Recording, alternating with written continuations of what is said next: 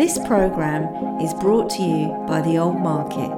Visit theoldmarket.com or find us on Twitter at TomVenue.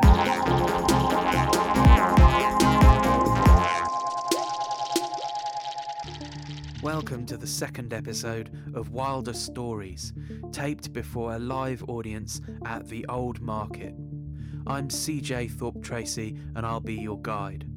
Make yourself as comfortable as you can, and for the next hour we dive into the colour blue. Blue is so resonant of melancholy they named a whole music after it. Yet at the same time, blue is the sea, and what E.E. Cummings calls the blue dream of sky. Blue is adult content and jeans and the cops. Yet blue is calm and distance and, well, colours taste different to different people. Wilder Stories will always be an off-balance reflection, and tonight we begin with time travel, which sounds like this.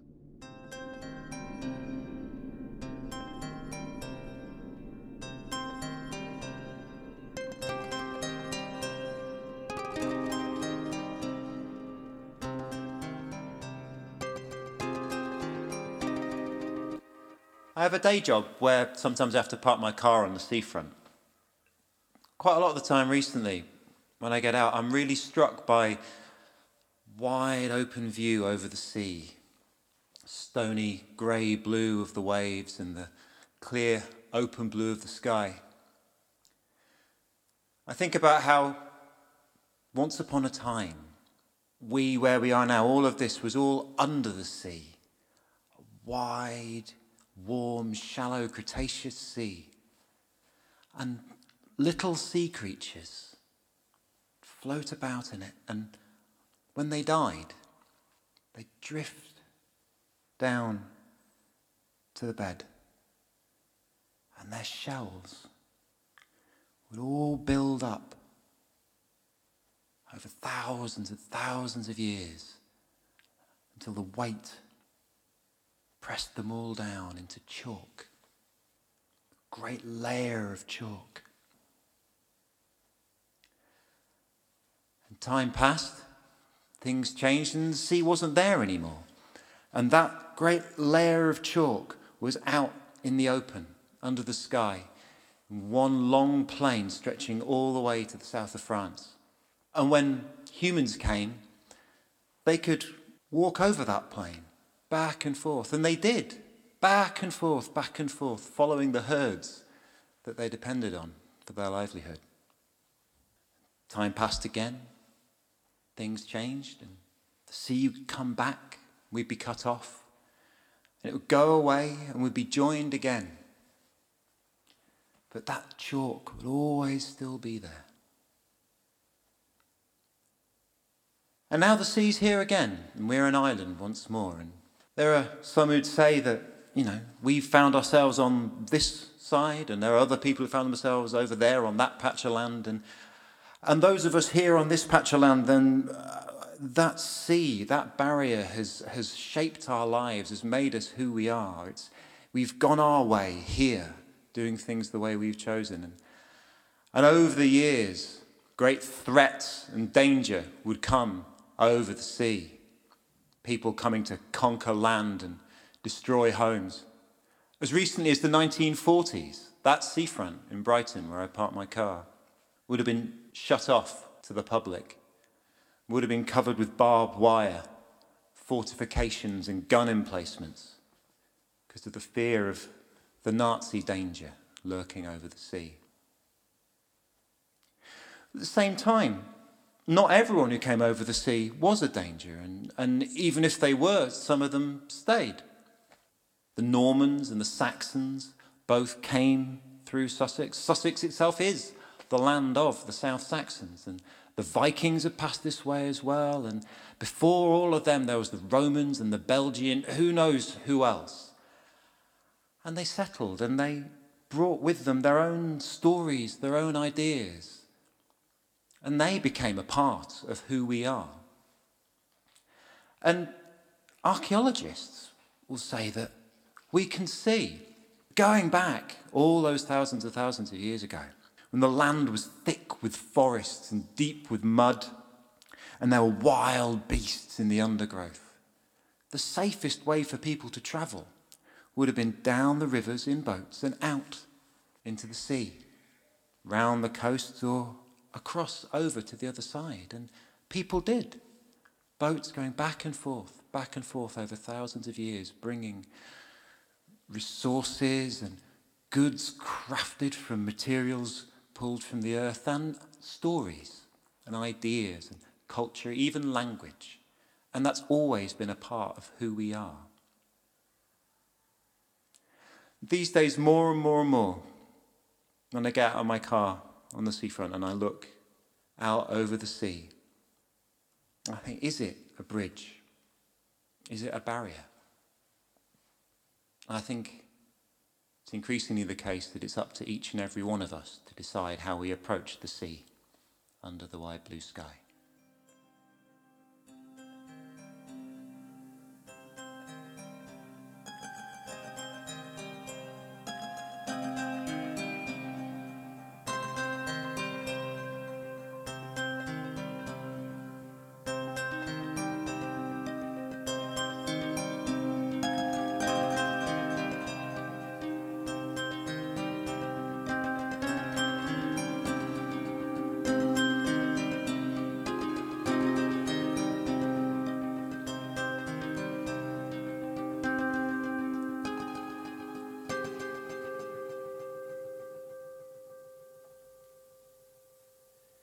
Thank you, John Mason.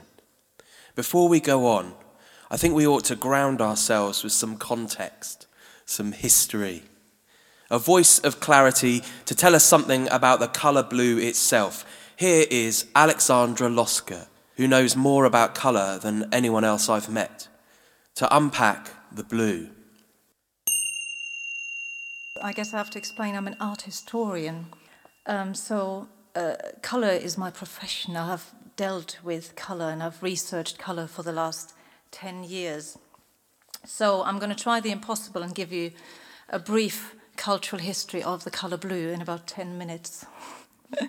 And I shall start with a quote from Johann Wolfgang von Goethe. He was a German poet and playwright, and he was rather full of himself and wrote the largest, the longest, the most substantial theory of colour to date, and published it in 1810. And he said, this is not just my greatest work, it's also the greatest work on colour. Well, he has a few interesting things to say, and this is what he said about blue. As yellow is always accompanied by light, so it may be said that blue still brings a principle of darkness with it. This colour has a peculiar and almost indescribable effect on the eye. As a hue, it is powerful, but it is on the negative side, and in its highest purity is, as it were, a stimulating negation. Its appearance, then, is a kind of contradiction between excitement and repose. So, a negative colour, is it a cold colour? It's often described as a cold colour. And why do we associate it with darkness? For painters like Picasso and Edvard Munch, it stands for melancholy and death. For romantic poets and painters, in fact, it's a symbol for longing and sadness. And it is, in fact, the closest colour to black, and therefore darkness. And is it the absence of light and colour? But despite all these sort of negative associations, there were other artists who thought this is a really powerful and expressive colour. And in the early 20th century, people like Wassily Kandinsky thought, well, this is a symbol of power and of masculinity and of an animal spirit. And duly started painting horses blue and called their avant-garde group the Blue Rider, der Blaue Reiter. Despite the negative connotations, it is actually most people's favourite colour. It is my favourite colour, and quite a number of surveys have been done, and it's always blue in the Western world that comes out with a huge margin as the most popular colour. So we clearly have a fascination with blue, and what is it about it? What is it about it? There are a few very odd things about blue. For example, you do not find any blue in prehistoric cave paintings. And it doesn't really feature in classical antiquity. So the Greek language didn't really have a word for blue, and it's got much to do with how we think about color or how other cultures thought about color. It's about concepts, really. And in the ancient world, there was this concept of darkness and light. So we have dark colors and light colors, and don't necessarily need names. And if at all, they would be called black and white. And then there's maybe red. So that was classical antiquity. And this continues. And Goethe still, 1800 years later, has this idea of polarity. We have darkness on one side and light on the other. So blue appears where light disappears, and it is actually the last remaining color that people who go blind will see. Our eyes seem to respond to colors even when they're blind. We have an incredibly wide range of blues, and it manifests itself in an incredible array. So we seem to crave blue, our eyes crave blue. The world appears blue from space. The sky looks blue to us, and water often does. And the further away things are, the bluer they appear. So it's very much part of our world. So how can we explain that? And I think we need to sort of go into science just a little bit. And I'm not a great scientist, but I know the basics. One of the explanations for having so much blue in our life is that on the visible spectrum, visible to the human eye, which ranges from violet on the short wavelength side to red on the long wavelength side, the blue and violet range takes up the largest space, so it's the highest proportion. So there are more blues than any other colors. And if you see into the ultraviolet range, you're probably a bird. So blue takes up a lot of space on what we can actually see in terms of colors. And that explains why the sky is blue. If there was nothing in the air, what you would see on a bright sunny day would be whiteness. But of course, there's always something in the air. There's particles in the air. And when these particles are hit by light, the light is scattered and is reflected and refracted. And the shorter wavelength in the blue area, they're the ones who are more likely to be scattered. So that's why the sky appears blue. And that's also why when there's more stuff in the air, such as pollution, we get a wider range of colors. So that's the science bit. So we have more blue than anything else. But what about art and what about culture? So how have we painted the blue world and what pigments were available?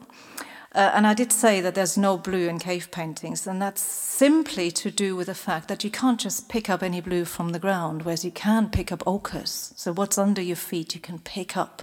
You can maybe create a simple black by burning something.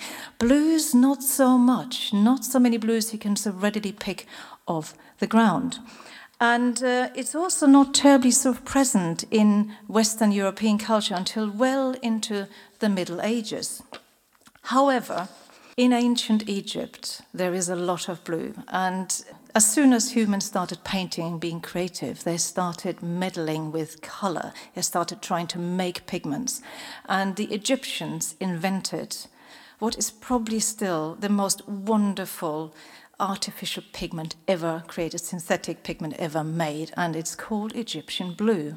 And that is the blue you see on those glazed of little hippos, and you see it on mummies, you see it on the ceilings of tombs. And we know roughly what it's made of. It's sort of a calcium silicon mix, but we don't have the exact recipe, but what it tells us is that the Egyptians had an incredible knowledge of chemistry to make such an amazing pigment. And it ranges from the most wonderful turquoise to the deepest blues. Absolutely spectacular. It is incredibly stable and it is luminescent. It actually emits infrared light. So 4,500 years ago, we have that most amazing of blues, and we have lost the recipe. Until we find the manuscript that tells us this is exactly how we did it, we can't replicate it. And where did they put it? Well, on small things, big things, even on the ceilings of tombs. And what happens there is, I don't know whether you've ever been to one of those tombs, is you see yellow or golden stars. And it's quite a literal thing. So they paint the sky where the ceiling is, and then they paint the stars onto it in a golden colour, a yellow colour. And actually, when you think of it, that looks so great because on the colour wheel, those are pretty much opposite colours. And that's why they sparkle, that's why they pop, as we say. And the same principle was applied by Vincent van Gogh. So, several thousand years later, painting his Starry Night pictures. It's that opposite to the blue. So then we go into the Middle Ages, and there's nothing much between, not many blues. And then in the Middle Ages, you get cobalt and glass, that fantastic combination. So walk into any sort of great medieval church with blue stained glass windows, and you'll see what I mean. That's when the blue explosion comes. Sainte-Chapelle in Paris is an amazing example of that. And on a more mundane level, what we also have is woad. And woad is a plant, and woad gives you a dye colour. It dyed pretty much every garment in Europe blue for centuries. There were very, very strong woad industries, very good woad industries in France, in Germany, in England, in Scotland. And it is roughly what I'm wearing now, but woad was eventually overtaken by indigo. Same principle, of course, indigo came from India, so it threatened the woad industry here. But the real revolution of blue comes with ultramarine. And ultramarine is, apart from Egyptian blue, probably the other great pigment in the history of blue. And ultramarine is named after its story. So the word tells you that it comes from across the sea, ultramarino. And this pigment, which we have a little sort of bottle of here, was made from lapis lazuli. So it's a mineral pigment, and the best lapis lazuli can be found in remote caves of what is now northern Afghanistan. So in the Middle Ages, people started trading in lapis lazuli and turned it into ultramarine pigments. Imagine the journey of just that one pigment sourced in those caves, somehow taken to a trading place or where it could be turned into pigment. And for a long time that was Venice, the gateway to the east. And then it was traded by paint dealers, and it was at one point more expensive than gold. And that influences what you paint with it, of course. And that's why in medieval and Renaissance art, especially in religious paintings, the people that are dressed in blue tend to be the most important ones in the painting. So it tends to be the Virgin Mary. And it is a fabulous pigment, but extraordinarily expensive. And quite often artists or people who commission paintings try to sort of have a ground layer of a cheaper pigment and have a thin layer of ultramarine on it. In non-religious paintings, of course, there's great examples. You see fantastic ultramarine in Titian's Skies. And of course, Vermeer used it and didn't mix it with any other colour, only white. So that's what you see in The Girl with Pearl Earring, that wonderful turban. That blue is ultramarine. But there was a need for more colour, for cheaper colour. And we often say that the history of modern colour, of modern blue, begins in 1705, 1706 with Prussian blue. And there's a story and a half. Prussian blue is a sort of iron-based pigment, which was invented or discovered quite by accident by a paint maker who wanted to make a red lake pigment and accidentally created a very deep blue and never looked back. And he worked with an alchemist, Conrad Dippel, And from that moment onwards, the uniforms of the Prussian army were dyed blue in this Prussian blue. So it's fantastically rich pigment, and you find it everywhere from the mid-18th century onwards. There's a lot of it in the Royal Pavilion. Prussian blue also goes halfway around the world, or all the way around the world, to the Far East, either as a pigment or as the recipe. And it is used by Japanese artists in those famous woodblock prints. The Wave Hokusai, Prussian blue. And the Chinese dyed tea for the export market. So Prussian blue leaves Europe, comes back as a tea dye. So when we go through, the 18th and the 19th century, of course, more and more synthetic pigments are being created. So in the later 1800s, we have all these fantastic new synthetic pigments, and there's too many to mention, really. One is cobalt blue, been around for a long, long time as a porcelain glaze, but now finally available as pigment, and you see a lot of cobalt blue in the Impressionists' works. That was helped greatly by the fact that also collapsible tubes for oil paints had been invented, so that made it easier to paint outdoors, paint the blue sky in cobalt blue, in artificial ultramarine, which had also been invented. So we have that fantastic period of sometimes dubious, but generally very exciting new blues. But of course, nobody knew what would happen to these. So we've arrived in the 20th century, and I've mentioned that sort of interest in the symbolic power of blue with the Expressionists. And we can't mention, all the people who were into blue in the 20th century. But of course, there's the famous Yves Klein blue, invented by Yves Klein or patented by him. But I'd like to finish with an artist who was inspired by blue, filmmaker, poet, who I just missed. I came to England and he was frequenting the bookshop where I had my first job, but I had missed him by a few years. It's Derek Jarman, and he went blind, complications from his illness, and he knew he was dying, and he made a film called Blue. And it is basically 76 minutes of a blue screen. And he said, I'm doing this because it's a highly saturated blue screen. And he said, well, this is the last colour that I can see. And of course, we now know why, because that is what the human eye responds to, even the blind human eye. So you see this blue screen, and it seems to pulse, and there's a lot of music going on and sound effects. And it ends with a poem which really sort of transports us through the daydreams of a dying man. It's beautifully pitched, and it's called Pearl Fishers in Azure Seas, or Azure Seas, again, a pigment, as you write. I'm just going to read the last few lines. Our life will pass like the traces of a cloud and be scattered like mist that is chased by the rays of the sun. For our time is the passing of a shadow, and our lives will run like sparks through the stubble.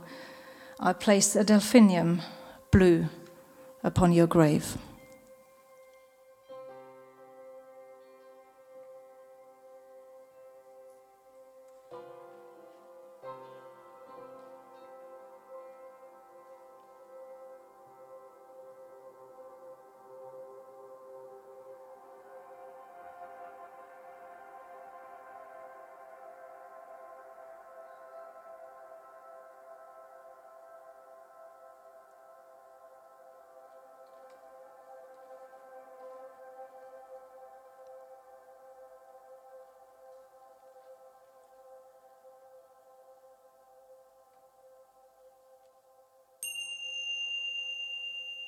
When I was younger, a child, life was pretty neat. I had loads of teddies and dollies. I never went hungry. My parents paid for my education. The sun didn't shine every day, but bearing in mind the storm that was to hit, I would say life was a little cushy. The neighbours cut the lawn the day after each other. They got a new car hours within each other. The biggest drama to hit our street was when one of the neighbours had her sitting room redecorated and she hadn't told anyone first. That obviously was her fate sealed. Life continued in this bubble of ignorance. Then, my godmother died, and my grandfather died 3 weeks later. I couldn't cope with this. Nobody could help me. Neither of my parents could explain where God was when they were dying, or what the point in doctors were when we couldn't save each other.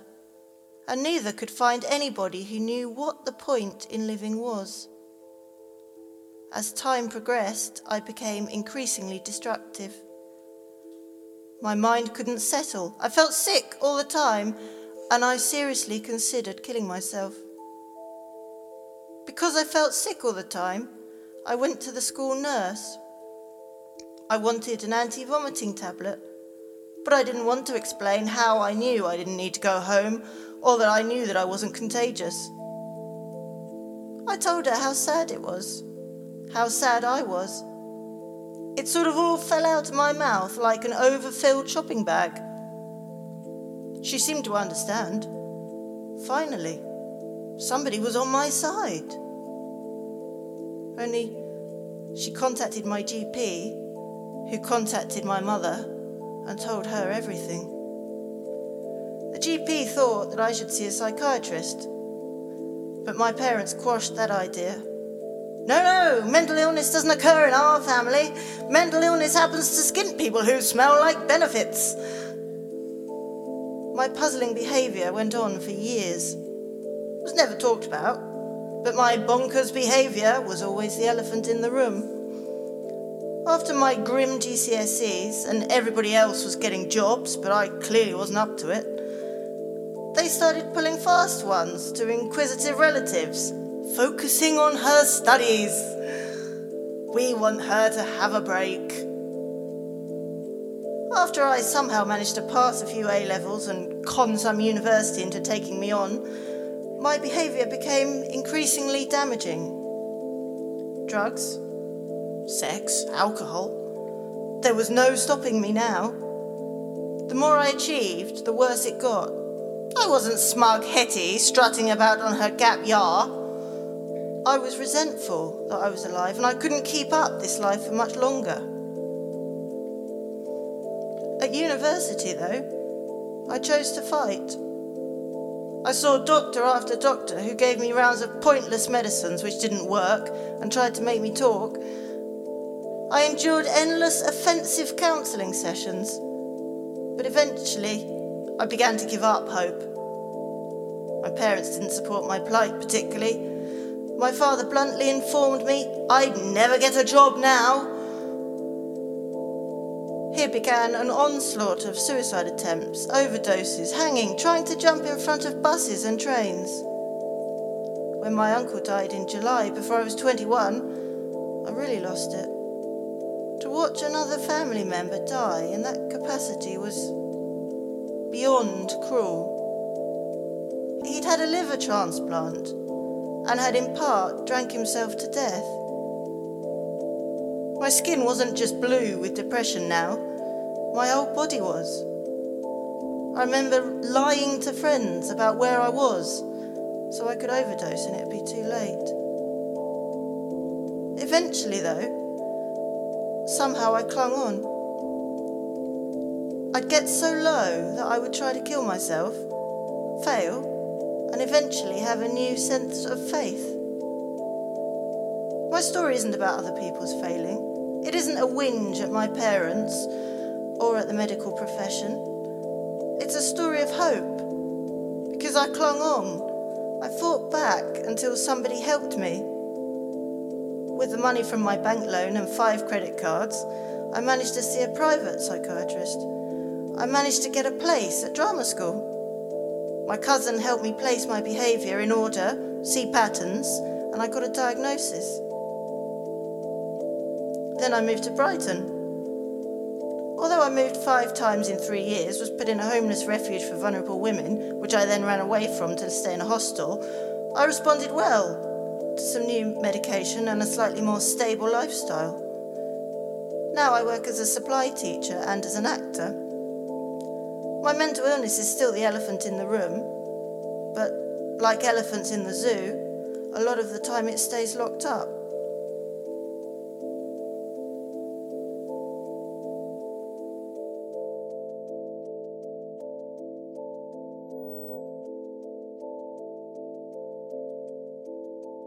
Thank you, Sophie Methwin Turner and Alexandra Loska.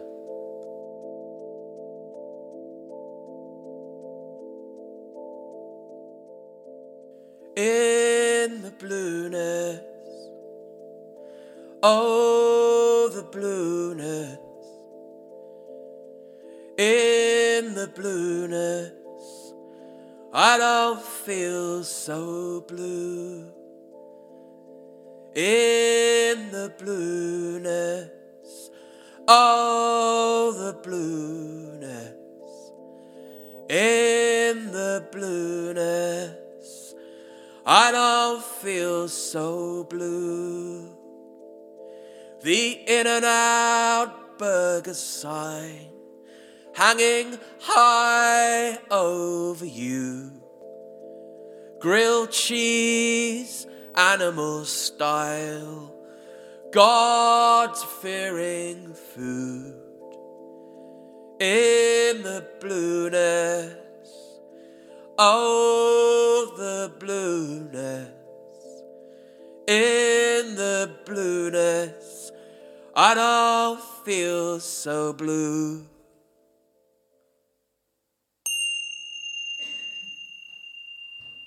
This is my life. I've just turned 30.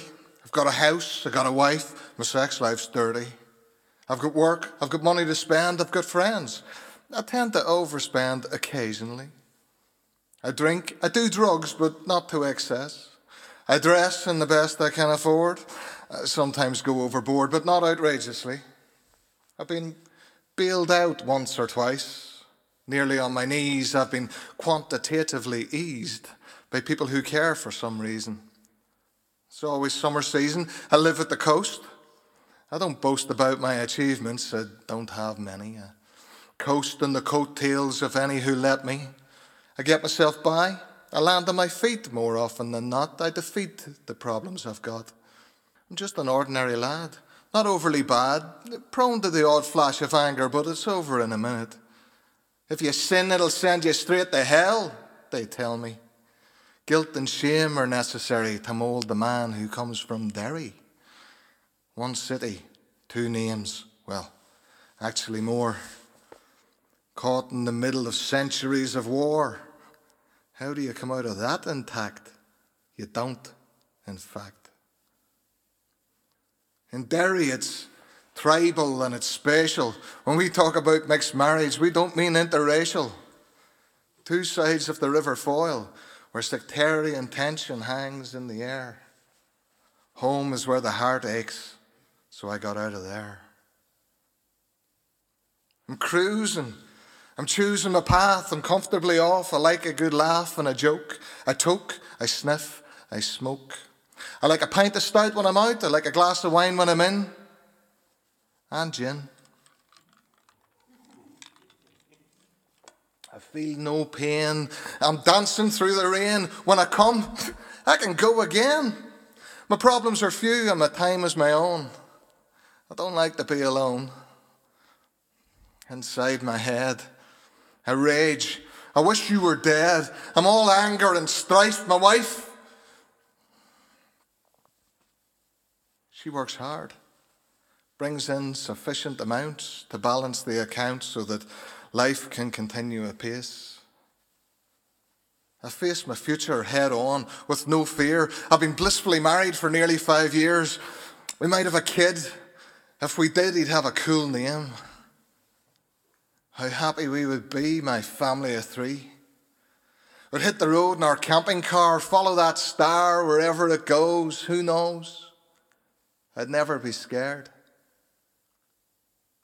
I was ill prepared for leaving home.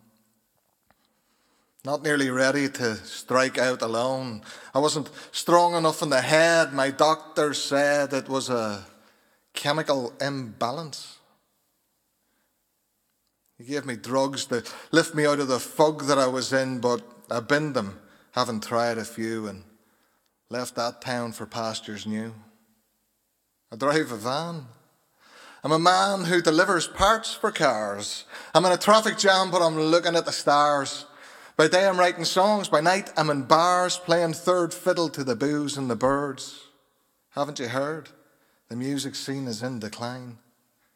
2 45-minute sets paid in beer or wine, or do an open mic. 2 songs might get you 30 minutes on a Thursday. I'm at least 10 years too late. If it started at 20, I could have been rated, but dead, like the greats at 27 or 28. Jimmy, Janice and Jim, Sandy Denny, Mama Cass, Pigpen and Kurt. That was the plan. To burn brightly, but burn out. To leave no doubt that I was here. I get frustrated because I'm outdated, I'm superannuated, I've prevaricated too long. I mean, who can write the songs of an angry young man when you're in your middle 40s? No fear of making it now. Truth be told, I'm alive, but too old.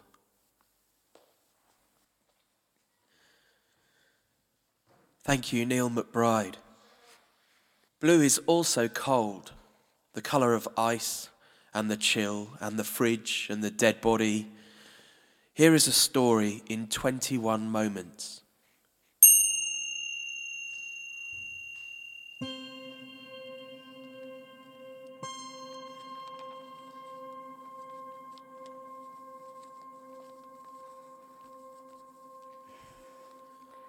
One. After Nancy died, the house held me tight as a glove all summer. I sat in the wicker chair while downstairs Sid and Star whipped up worlds from bedsheets, upending tables, spreading the arms of the clothes horse wide. I heard them reenact Nancy's death. You have to close her eyes like this, or she won't go to heaven. If I were a better man, I'd have said, cut it out, that's enough now, and propelled them outdoors, or buried my nose in their dirty blonde hair and wept. 2. Red boat-shaped leaves drift under the kitchen door. The mothers with meaty casseroles and frozen lasagnas wrapped in silver foil stop coming by. From the bedroom window I see Claire's little vests, her white Dixie shorts and briefs flapping on the clothesline, and feel like throwing up. 3. My corneas itch, dry and stinging, what I wouldn't give to weep.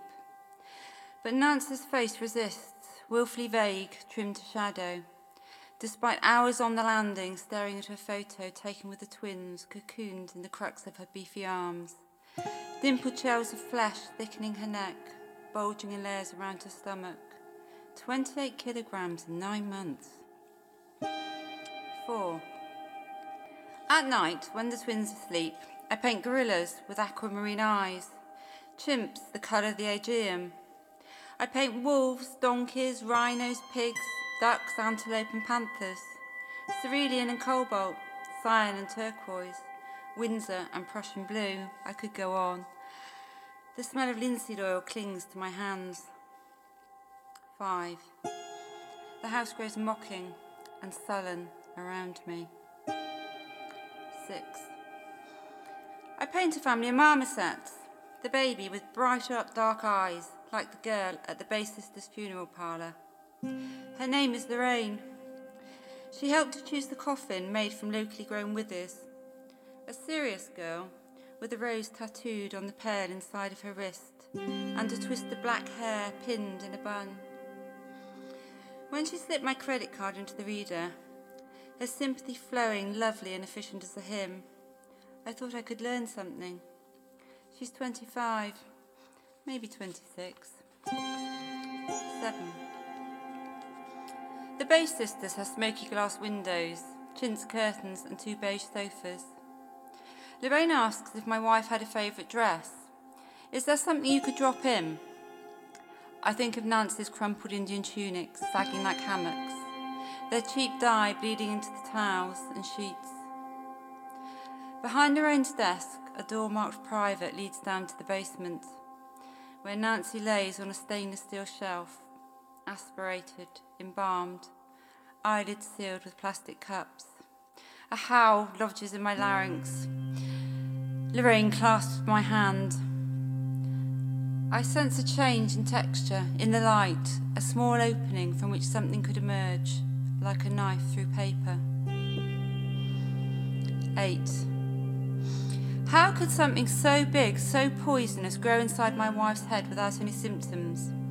I asked the registrar, who took me into a cubicle by the nurses' station at A&E. Jerking his head in circular movements, the way they do in Kerala, without it meaning anything, a fact I tried to hold on to.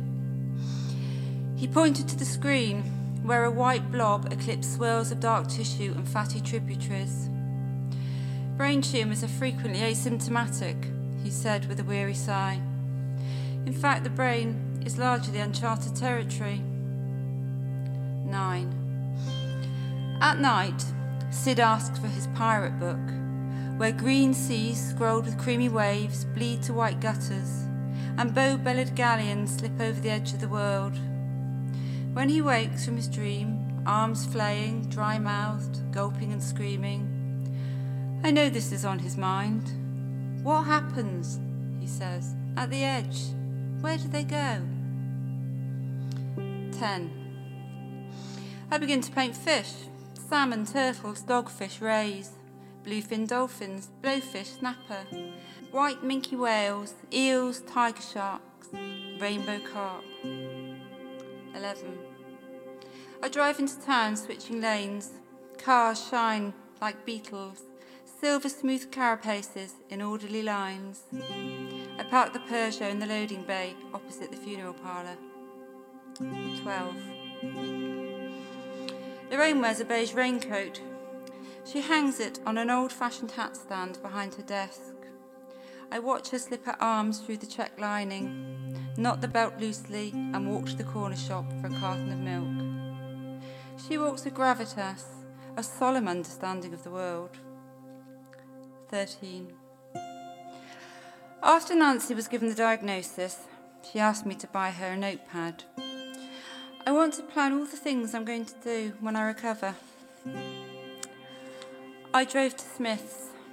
I drove anywhere for milk, coal, ketchup, plasters, cigarettes, diesel, Indian takeouts no one would eat. I parked on Falking Hill, staring for hours at fields of barley, waving like ocean currents. Sometimes when she slept, Claire and I made love there, elbows jammed to the door. My wrist ached with the weight of us heaving like dogs in the dark. Her long toes braced against the cream roof. I worried they would leave marks. Inside Smith's, I picked up the first notepad I found. It was ring-bound with pink plastic covers. Weeks after Nancy died, I found it slipped down the side of the sofa, between the arms and sagging cushions. Why didn't I go to the stationer's on Sydney Street, buy one of those Japanese numbers tied with ribbon, or marbled and bound with calfskin? Why didn't I take her to Barrafundle, light a blue sparking fire from driftwood like she asked? Can't we be honest, for Christ's sake? I never said that out loud, not once. 14. The night after the funeral, Claire came round, stepping over the low stone wall between our houses. A saucer-shaped moon cast a bruised glow over the bolty cabbage and webs of old man's beard. The scent of autumn rose from the damp soil. She took my cigarette to put it between her lips.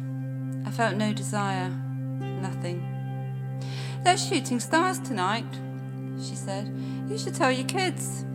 They're bits of Halley's Comet, some fossilised spacecraft or something.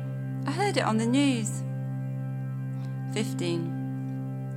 I paint birds, swans, pelicans, grey-necked geese, doves, crows, macaws, peacocks, seagulls, mythical birds, the one-winged peahy who flew in pairs, the albatross and the phoenix, wings swirling titanium white, tail feathers ring turquoise like toothpaste. I am running out of paint. 16. Dressed in black chinos and black t-shirt, I drive with one hand on the wheel. The Celts painted their faces blue in battle, indigo blue from starry woad. They spiked their hair. Quilled lizards arching their spines. Is height a biological response to fear? 17. Lorraine gestures to the sofa. Her expression soft and wise, like the flaking frescoes of the Virgin you see in Italian churches, with downcast eyes and flowing blue robes, suggesting tolerance and spines of steel. I rehearsed in the car. Can we go somewhere to talk? Grab a coffee? She studies my face. I stare at beige plains of carpet, my stomach churning. I feel a tightening in my groin. Of course, she says. Let's go next door. 18. The flamingo pink chairs and tables make me feel wrong. Her cappuccino has a chocolate heart etched on the froth. She scoops it up with her spoon. Her small pink tongue curls to the warm metal.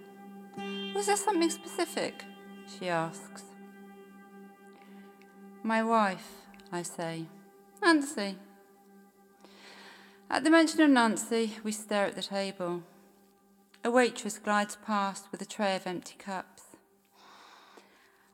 I can't see her face anymore. I feel like I'm falling.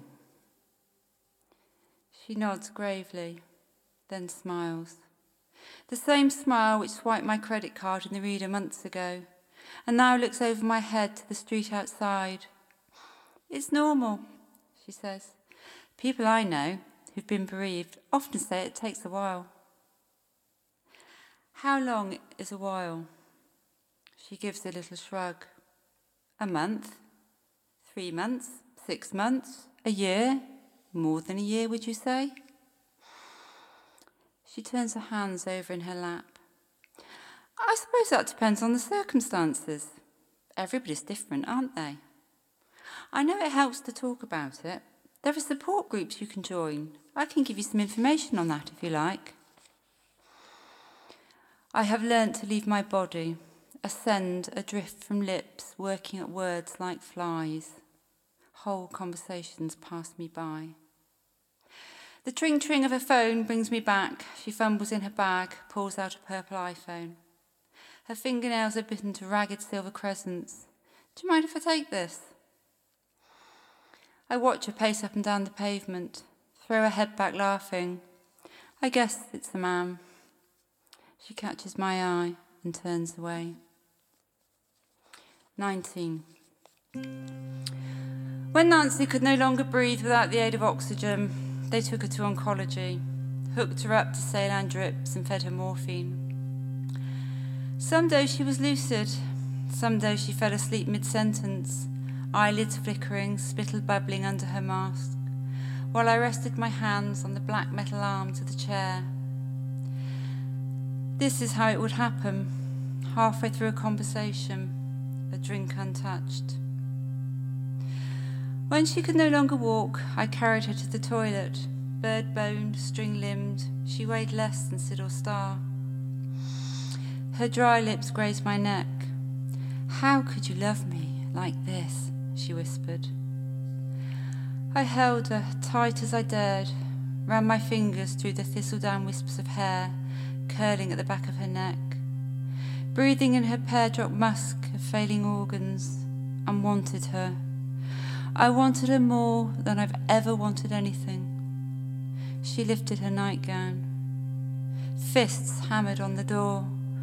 A woman shouted, "What's going on in there? I'm calling a nurse right now." 20.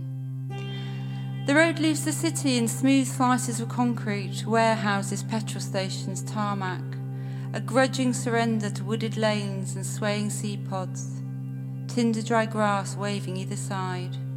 I drive slowly, my feet are musical on the brakes. 21. That night, I paint Nancy as a large and mythical rock, gold-beaked, clawed talons, wings messianic and wild, sweeping in front of a full-buck moon, like paper fluttering through space, scratching holes in its inky hollows, her deep cadmium eyes hooded, electric, furious, accusing. It almost makes me weep.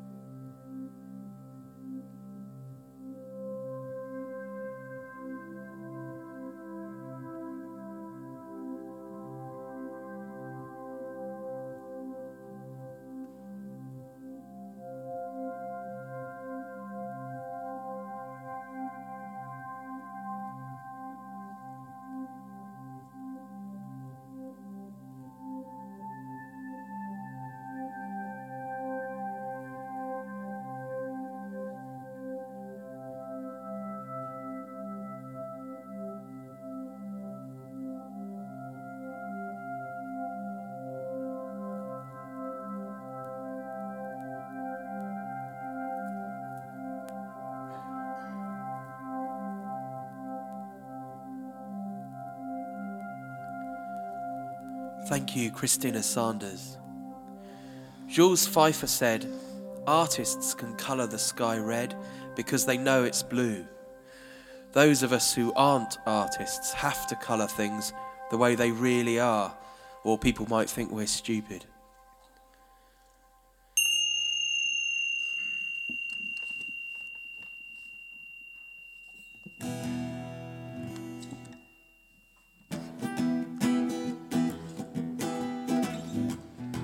Old John looking down with disdain from his Bradgate castle.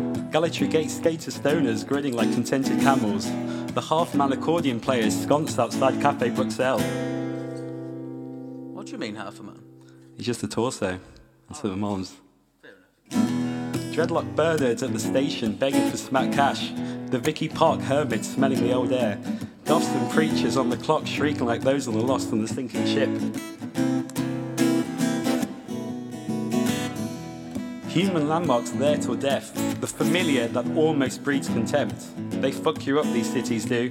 Cheddar, crisps, cunting pucker pies feeding a nation. Can you imagine working in a crisp factory? Oh, it'd be terrible. Why? Good thing we've got poles to do it. Ale me duck £4 for £1 at Lineker's market stall. Golden Mile feels longer. I'll have a bap and a decent gram. Going basement or softback. Mosh is more of a bounce these days. It's L-E-S-T-A, mate. Chewing gabba gabba gat at the High Cross. Little Bucharest and Leamington Road for your tobacco and tracksuit needs. And it's another clubfoot goal for the Foxes. East Midlands Airport now selling plane tickets to pigs. I don't want Leicester to win the football. No idea. Nobody knows. They're not very good, are they? No, not at all. Fair enough. This is Attenborough's Blue Planet. Did you see the Mercury headline with the skateboarding dog? It's Earth, Wind and Fire by Kasabian. Can't burn out in this Midland landslide. The car park kings and queens live and die here. Multi-story or burial grounds. It's shit, but it's home. What else is there? Line? The elements of surprise. That's how they did it. Thank you, Jan Horbax with Kieran Dacey. Now we arrive at our final story. We have just one more tale to share. Thank you very much for listening. And thank you very much to all our speakers. You heard John Mason, Alexandra Losker, Sophie Methuen Turner, Neil McBride, Christina Sanders, Jan Horbax and Kieran Dacey, and you will hear Karen Withercombe. I'm Chris, and the music is being composed and performed by Todd Jordan. But to close this evening, let's walk with Karen Withercombe to her Ditchling Road. Ditchling Road, September dusk. The trauma of the moody lavender and bruised blue sky plays out above my head. And far below the hematoma, pavement trees are wreathed in trills that bleed. The tragic song of languid birds who spot the change in things as seasons turn. A stout, dark Cypriot, still sprightly, drags his feet in slight exhaustion from the heat. Jacket slung over shoulder in a challenge, like a matador to charging time and tides. House lights illuminate the scene, a cosy golden yellow glow of halls and evenings. Leaves, waiting for the drop in mercury, are black and green so deep it doesn't have a name. Young girls with swinging ponytails screech at their friends and so-called friends online. A lady with a trouser suit of beige and pin-curled hair toils up the hill behind a trolley bag, her prop. A smell of rot pervades the air, tobacco bonfires drawing in their own within the dusk. And orange street lights halo in the vague beer shimmer of a Sunday night. Within the peony, dry withered by my door, a scratchy, creaky slithering now emanates. Taxis, denuded of their tourists, ply their trade through empty streets of nameless shades. And motor cars, so self-important with their whoosh, ha, shoo, compete with ancient songs from boughs above. I sit on my front step, dreaming on words, face livid uplit by the screen's blue glow, whilst figures, indigo and purple, navigate the pool of light and fade into new night.